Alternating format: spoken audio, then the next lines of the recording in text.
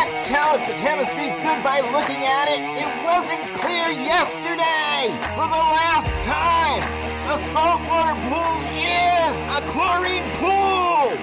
This is the Talking Pools podcast with pool pros from every region in the country. If it happens in a pool, you'll hear about it here. Everything from tips and hacks to the latest tricks and trends. Breaking news, we lay it on the line. We tell it like it is because we think you deserve to know.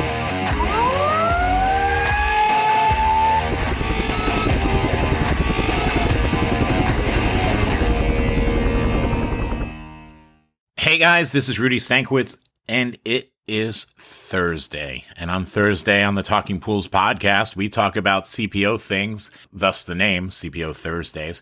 I have some news to announce before we jump into it. I am going to be doing a world tour. Okay, not a world tour, but I'm going to be at several trade shows coming up in the near future. And for me, this is a great opportunity to meet you, the folks that listen to the podcast. I would love it if you could come to the show. I would like to be able to say hello and to thank you for tuning in and listening to us. Shake your hand. Maybe we could grab a cup of coffee after my presentations, because I do have a couple of presentations going on. October 5th, Aqua Live. The following week, Houston, Texas, that's October 12th through 14th. October 12th through 14th, I will be the keynote speaker at the World Aquatic Health Conference. February 12th, Colorado Springs, Colorado, I will be at the AOAP, that's the Association of Aquatic Professionals Conference. Come on down. Come see me. Come say hello. Again, I want to meet the folks that listen to the podcast. Right now, jump back into the CPO end of things.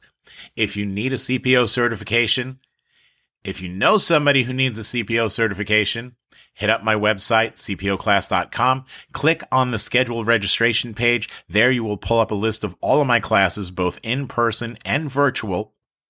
That's right. You can take a CPO class with me from anywhere in the world that you can get an internet connection. Check it out there.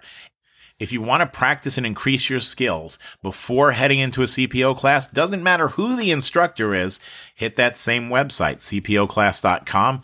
Go to the tab that says CPO practice test. There you will find a whole slew of prep materials.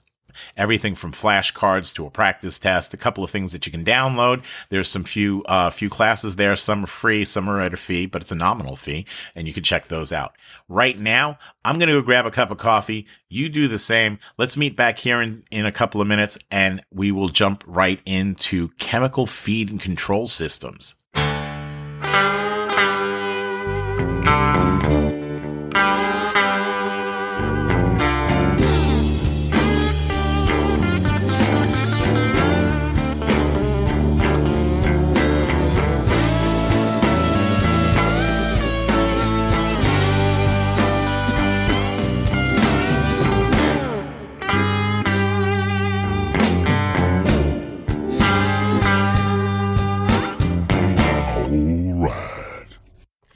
Yeah, now that's what I'm talking about. A little bit of blues with your coffee. And now it's straight into chemical feed and control. This is huge. Gotta have it. Just gotta have it. I mean, seriously, is there anybody out there right now that's operating a pool without some type of chemical feed system on it? Because if you are, that's not going to meet any public health department code. Not for chlorine, not for your disinfectants, not for your pH adjusters. You are not permitted with a commercial pool to feed chemicals in by hand. You're just not allowed. Not those chemicals anyway. We have to have a feed system or some type of controller in place. As far as the other chemicals go, yeah, you can absolutely dose bicarb or soda ash by hand. You can add your algicides or your specialty chemicals by hand. No problem. What we're talking about here are your disinfectants and your pH adjusters. You have to have some type of a chlorine feed. You have to have some type of a acid feed or whatever you need for whatever specific issue you have. You can't dose those by hand. The other things, like I said, you can dose by hand, but you gotta wait an hour after you put the chemical in before you can open the pool for people to swim. It has to have time to circulate a little bit.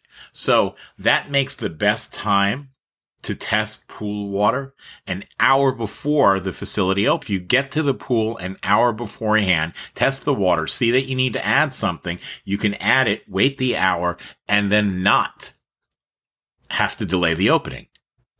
Somebody who's in the industry, they sent me a video. They're sitting there and they're watching as a lifeguard takes a jug of muriatic acid while people are swimming in this commercial pool. Well, they're actually playing and things like that. But anyway, the people in the pool, and the lifeguard walks right down the side of the pool, right in front of the gutters, pours the acid directly into the water. Now, I got a lot of backlash on TikTok because it was a white jug. And apparently there's a lot of people out there who have never seen a white jug for muriatic acid. But trust me, there are white jugs, there are clear jugs. This was a white jug. And I know for a fact it was muriatic acid because the pool pro that was on site stopped filming and went as soon as they noticed what exactly it was they were adding and stopped the lifeguard from adding more. They were about to grab another jug. So that's on my TikTok. And yes, there are white jugs for muriatic acid. Everybody wanted to say that it was liquid chlorine, rather, and liquid chlorine. Guess what? You can't add that either. You have to have a chemical feed system. That's the point. So major lifeguard fail on that one. Use 65 troll comments. Oh my God! It's a jug of muriatic acid. Anyway, you'll have to take a look at it if you want to see. I don't want to talk about that anymore. I want to jump back into the chemical feed systems, but it is in line with what we spoke about. One of the other things that I want to touch upon, and I spoke about it in one of my other podcasts, is the need to electrically interlock the system. So I want to touch base on that as well. This broadcast we are about to share was created by the American Chemistry Council Chlorine Panel in 2018. Each year, dozens of visitors to aquatic facilities are accidentally exposed to unintentionally produced chlorine gas. These exposures result from a failure of the electrical interlock between the chemical feed equipment, usually involving acid and sodium hypochlorite bleach, and the water circulation pump. This video, link in the show notes for both English and Spanish, presents steps that aquatic staff can take to reduce the risk of these exposures.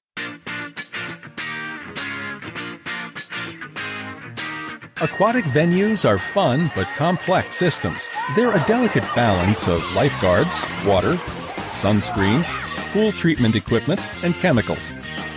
When the operation is running smoothly and effectively, the behind-the-scenes systems are rarely a thought, until they fail. The malfunction is to blame for a chlorine leak after several people were sickened. Several ambulances were called around noon on Saturday after several people reported difficulty breathing. And the effects can be serious. We ended up transporting 35 patients away from the scene after decontaminating them. The sickest of them had difficulty breathing and were vomiting. The chemicals involved were muriatic acid and chlorine. There was an accident that occurred. Somehow the muriatic acid and chlorine undiluted got mixed together inside the pump room. It created a visible yellow cloud, and that drifted across the pool deck. What that can do is cause the lungs to start leaking fluid and fill the lungs up with that fluid, and you end up drowning in your own fluid. Pools of all sizes are complex systems of pipes, pumps, filters, and injectors. Water must be clean, free of debris, and chemically treated to make it safe for swimmers. And it must be constantly flowing through the system in order for the treatment to work. Most times, minor problems pose no serious risk, like if the pH is slightly off, or if there's minor debris in the pool. But when there's a problem with the critical process of circulation and chemical injection, the risk to swimmers can become life-threatening. Here's how it's supposed to work. Pool water is constantly circulated by a pump. The water is filtered, and a chlorine-based disinfectant and acid are added to make the pool water sanitary. As long as water continues to circulate, there is no cause for concern. In the incidents shown at the beginning of this program, something went wrong. Remember that the system is safe as long as water is circulating. If circulation stops, but the chemicals continue to be injected, serious problems can occur. Chlorine-based disinfectants and acid react to produce chlorine gas. When the circulation pump is off, and the chemical feeders continue to pump, dangerous levels of chlorine gas can build up in the pipes. When circulation resumes, the gas is pushed out of the pipes and into the pool, endangering people in and around the pool. To protect people, chemical feeders should automatically shut off when there's no water flow in the circulation system at the point of chemical injection. In order for this automatic shutdown to work, all components should be electrically interlocked together so they function as one system. There are essentially two ways to electrically interlock a system, either conceptually through circuit breaker design or directly through the use of a master electrical interlock box, also referred to as a safety switch. It's important to note that basic interlock designs only react to electrical incidents, such as loss of power, and not to an inherent loss of flow, which might be caused by something else. The basic level of interlock protection is to ensure electrical connections to the circulation pump and the chemical controller or feeders are on the same circuit. If the circuit powering the pump is tripped, power to the chemical feeders is also lost and chlorine-based disinfectants and acid will not be injected. A more advanced level of interlock protection would be to incorporate a flow or float switch in the sample stream of the chemical controller. When the sample stream loses flow, the switch signals the controller to stop the chemical feed. However, this method is dependent upon where the sample stream is installed in the circulation system. The highest level of protection is to incorporate an interlock box or safety switch that monitors and controls the circulation pump and the chemical feeders from the point of injection. The individual components are truly interlocked or dependent upon each other for proper operation. For example, if the circulation pump stops, the interlock automatically shuts the chemical feeders down. So if these systems are designed to protect people in the event of a failure, why do people get hurt? The answer is simple: mechanical failure or human factors. A flow switch could fail and send a false indication of water flow when there is none, and the chemical injectors would still feed chlorine disinfectant and acid into the system. Additionally, a maintenance operator can bypass these safety methods by plugging the chemical feeders into another circuit. As shown in this video, many incidents occur as a result of human error that led to a situation that endangered swimmers. These incidents arise not out of maliciousness, but from a desire to keep the pool open. Unfortunately, they may have acted without an understanding of the consequences of their actions. The more barriers in place, the less likely all are able to fail or be bypassed at the same time. First and foremost, the aquatic venue should be closed and all bathers removed from the pool and deck anytime there is maintenance work to be performed on the circulation and chemical systems. The pool and deck area should be cleared immediately anytime a flow sensor detects no flow in the system, or when there is an unexpected or manual deactivation of the circulation pump, or when the interlock system is activated, indicating a problem with the flow system. Bathers should not be allowed back into the aquatic venue until the cause of the interruption is understood and the condition is corrected. The system should operate correctly for at least 5 minutes and the water tested to ensure proper pH and free chlorine levels before allowing bathers into the pool and deck areas. The circulation and chemical feeder system, as well as the electrical interlock system, should be working properly. The safety switch system and the electrical interlock should be installed and maintained according to the manufacturer's instructions. It should not be modified or bypassed in any way. You should not use an alternate source of electrical power to the feeders. This defeats the purpose of the interlock. An alarm or other indicator should be activated whenever the chemical feeder is disabled through the safety switch or electrical interlock system to alert staff to evacuate the pool area.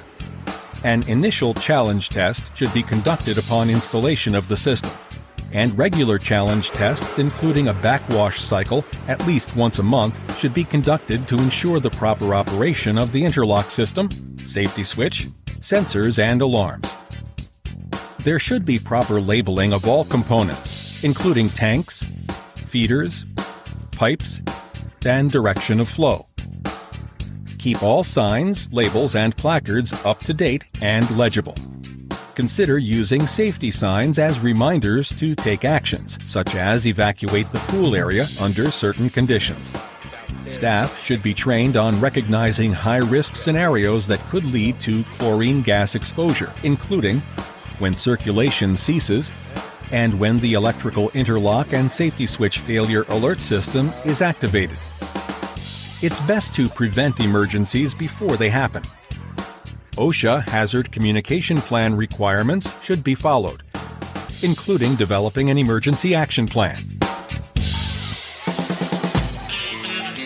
Aquatic venues of all sizes are complex systems, but with a few precautions and adherence to critical safety measures, they can be extremely fun and safe.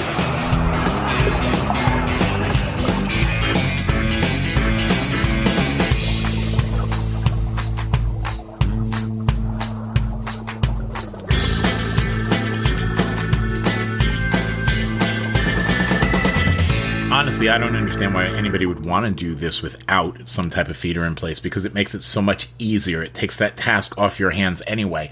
I get it when you go to the residential pool, but you know what? At residential pools, why not install automation? We install chlorine feeders, erosion feeders, right? That's the kind where you stack the tablets inside of it like a giant Pez dispenser.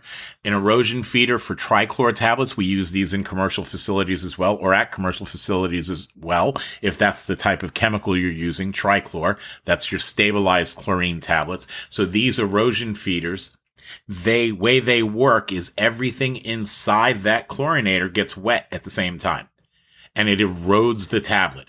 You control the flow of water through the feeder. The quicker the water, the faster the tablets erode, the higher the chlorine level goes. But it's important to know that as these operate, as these erode, the tablets get smaller, there's less surface area exposed, and the chlorine level will actually drop. So you're supposed to increase the water speed through these as the unit operates. I know nobody does that. We set it to a setting. We put the tablets in. We let it run. When we see the chlorine levels low, we add more tablets. That's fine. That's an erosion feeder. That's what that is. Some folks have a vacuum feed system set up. It's just a piece of pipe that fits into the plumbing, except it gets narrower toward the center, and then there's a smaller pipe that comes out, usually attached to a hose that goes into a big vat or barrel of whatever it is that you're adding to the pool. The way you control the dose here is by diluting what you have in the barrel until you get the correct result poolside. So PHTA calls it a vacuum chemical feed. I call it a Venturi feed. Either way, that's how that one works. Peristaltic pumps, those are the ones that you're more likely to see in the field if you're dealing with liquid chlorine. Those are the ones that you're going to see on your acid feed system. So if you're set up with ORP, and again, like we spoke about a couple of episodes ago, ORP is oxidation reduction potential. It is an indirect means of measuring chlorine. What it does is it actually measures the oxidizing capacity of the water. Chlorine affects the oxidizing capacity of the water. So indirectly, it is able to determine whether or not the water needs more chlorine by measuring the effect of the chlorine. This was a big deal a few years ago. If you guys remember back in 2016 with the Olympics in Brazil, a big thing in the news all over the place, the pool turned green. How embarrassing. The pool turns green. Had to be the most popular pool in the world that week. All eyes on that pool, 24 hours a day, millions of viewers, and it turns green. Here's the thing. The water in Brazil has a very high sulfide level. Because it has a high sulfide level, that means that it has an odor. It kind of tends to get that rotten egg smell. They're very well aware of this, the folks that are hosting this event, and they don't want anybody to have a bad experience. So, to handle this, to be prepared for this, they make sure they have large quantities of hydrogen peroxide on site. Awesome. This pool, just like the pools we operate in the U.S., It's using liquid chlorine. It has an ORP sensor. It has peristaltic pumps on the system. It is a metering method of adding chlorine in when the ORP sees that it needs more. So we're good to go. That's how this pool is set up. And that's perfect. There's nothing wrong with this. This itself did not contribute to the problem. It was a couple of days into it when the Australian swim team started to complain that the pool had a musty odor. So the folks at the center in Brazil where the Olympics was being hosted reacted quick. They took that hydrogen peroxide and they dumped it into the pool. And it oxidized the sulfide and the smell went away. Cool, right? But hydrogen peroxide is also a chlorine neutralizer. So in getting rid of the sulfides, they also got rid of all the chlorine that was in the water. No big deal. We got this ORP thing going on and it'll see that there's not enough chlorine in the water. So it'll tell the system to add more and it'll just start pumping it in, right? Wrong. Remember, ORP measures the oxidizing capacity of water, not the chlorine level. Chlorine affects the oxidizing capacity of the water, so by reading the effect, it can determine indirectly when it's time to add more. Guess what also affects the oxidizing capacity of the water? Hydrogen peroxide! And they just dumped a ton of it in. So now they have a zero chlorine level in a pool that's sitting practically on the equator and a system that says, nuh-uh, we already have way too much chlorine. We're not putting any more in there. That's the official, unofficial truth behind the green pool at the 2016 Olympics in Brazil. Don't tell anybody I told you. Back to peristaltic pumps. The way these things work is they're actually motor driven. They have a roller assembly that squeezes a flexible tube. As it squeezes the tube, it creates pressure, which in turn creates suction, which draws the liquid out of whatever vat you're storing it into and then pumps it into the water supply that sends it back out to the pool. And that's exactly how these systems work.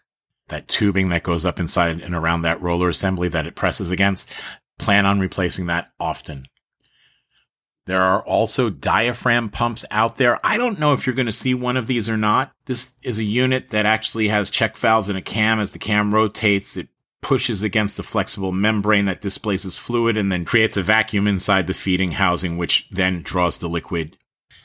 Liquid vacuum induction feeders. I don't know if you're going to see these either. They're used for liquid chlorine. It's a Venturi type of injection. It creates a Venturi, which produces a vacuum, and then it actually pulls the liquid through a feeder and then injects it into a dedicated bypass line. And then that's how that gets into the circulation system somewhere downstream. We spoke about erosion feeders for trichlor. They also make erosion feeders for calcium hypochlorite tablets. These are a little bit different. Remember the erosion feeder for trichlor? All of the tablets that are in that erosion feeder get wet at the same time. An erosion feeder for cal hypo is different. If all of the tablets got wet, what you'd end up with is one big gummy mess inside of that chlorinator. So instead, they use more of a bird bath style. They stack like a Pez, just like the erosion feeder for trichlor. The difference is only the bottom tablet gets wet. When the bottom tablet gets wet, it completely erodes and then the stack drops. Another tablet gets wet, it erodes, then the stack drops. And then that just happens repeatedly until the system is out of tablets. Now, the cool thing about that is because every time a tablet disappears, we start out with a brand new whole tablet. That means that the surface area is only reduced temporarily, and we do get more of a consistent chlorine level because of it. Like I mentioned before when we were talking about pH control, same setup with the peristaltic pumps as we talked about with liquid chlorine. That's exactly the same setup we're looking at here. We don't see a lot of chlorine gas anymore. Good riddance. Too dangerous. Too risky. So folks have gotten away from that. Those systems were injection fed. That's how we got the gas into the system. We don't see a lot of chlorine gas out there anymore. It is still out there, but we do see a lot of CO2. And remember, we spoke about in one of the other episodes that CO2 was used for pH control. When carbon dioxide hits the water, it forms carbonic acid. That ultimately dissociates into hydrogen and bicarbonate. The hydrogen contributes to the hydrogen ion activity in the water. We know pH is a measurement of hydrogen ion activity measured in the converse. So that hydrogen ion we get from the carbonic acid lowers the pH. The bicarbonate, what does bicarb do? The bicarbonate increases the total alkalinity. So CO2 injection is the only method of pH control that will actually lower the pH, but increase the total alkalinity. So that's all I have for you guys this week. I hope you enjoyed it. Listen, if you get a chance to check out those shows and attend those shows that I mentioned, I would love to see you. Again, that's October 5th in Charlotte, North Carolina at the Aqua Live Show. October 12th through the 14th, I'll be at the World Aquatic Health Conference in Houston, Texas. And then February 12th, I'll be at the AOAP Conference, and that's in Colorado Springs, Colorado. Until next Thursday, be good, be safe.